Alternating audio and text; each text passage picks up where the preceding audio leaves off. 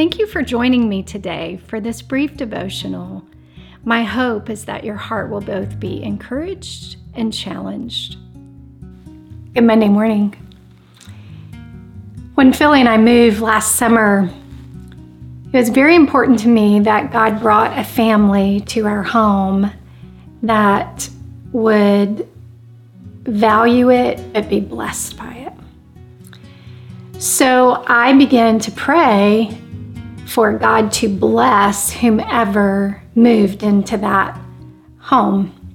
You know, our authority as believers, Scripture clearly tells us that you can bless those who persecute you, and it says bless and do not curse. So we have the authority to bless.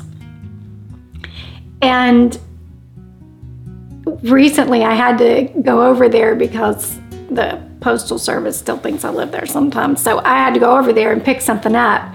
And when I got there, both the husband and the wife came out to share with me how blessed they have been because of that home. And that is the power of using our authority. So I think about how often in this life I enter situations, be them good, bad, or indifferent, and I don't really realize that I have the ability to bring the authority and power of the Lord into that place or space or situation or environment. Before people come into my home for a get-together, I have the authority to pray over that space and ask for it to be a place of peace, that people will leave having life poured into them. I have the ability to walk into a situation that may be challenging and the environment is chaotic or tension-filled and speak peace and blessing to that environment. That is the authority that we have as believers. And so we also have what 1 John 5:14 through 15 says. It says, this is the confidence we have in His presence. Okay, we have this confidence. That means this assuredness that if we ask anything that accords with His will, He hears us. Okay, and we know that He will hear us. And whatever we ask, then we know we have what we have asked for. So if we know that it aligns with the will of God, and Scripture gives us real clarity of what aligns with the will of God. Let's take just one thing, the Lord's Prayer. We know the Lord's Prayer aligns with the perfect will of God. So you and I have the authority to pray for the kingdom of heaven to come, the will of heaven to be done on earth. God, I pray your kingdom come on this earth. I pray your will be done. We have that authority. We have the authority to ask for forgiveness and to forgive. We have the authority to ask the Lord to protect us from things that would tempt us or cause us harm, and the Lord will hear that prayer. We know that He hears us, and we know that it will be done. And we can ask for Him to provide for our daily needs. That is all in accordance with His will.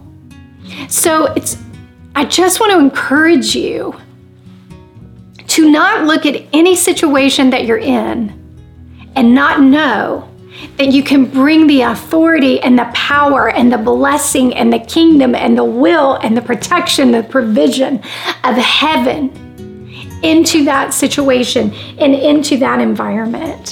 One of the things that I've started doing a lot lately, because I really have been on a John Eldredge kick lately, Philly and I both. They have these powerful prayers, even a daily prayer that you can pray. I highly encourage you to go on the wildatheart.org website and to look at their daily prayers. And if you don't know where to start there. But friends, start somewhere. Let's not get to heaven and Jesus said, I gave you all this. Like we talked about last week, you lived in my house. You were a son and daughter in my house, and yet you did not fully access what I had given you. So, your challenge this week, access it. Ask Him, Lord, show me today how to access and then use the authority that you've given me in the spaces and places you've called me to dwell. It could be your work. It could be protection over your drive to work, protection over your family.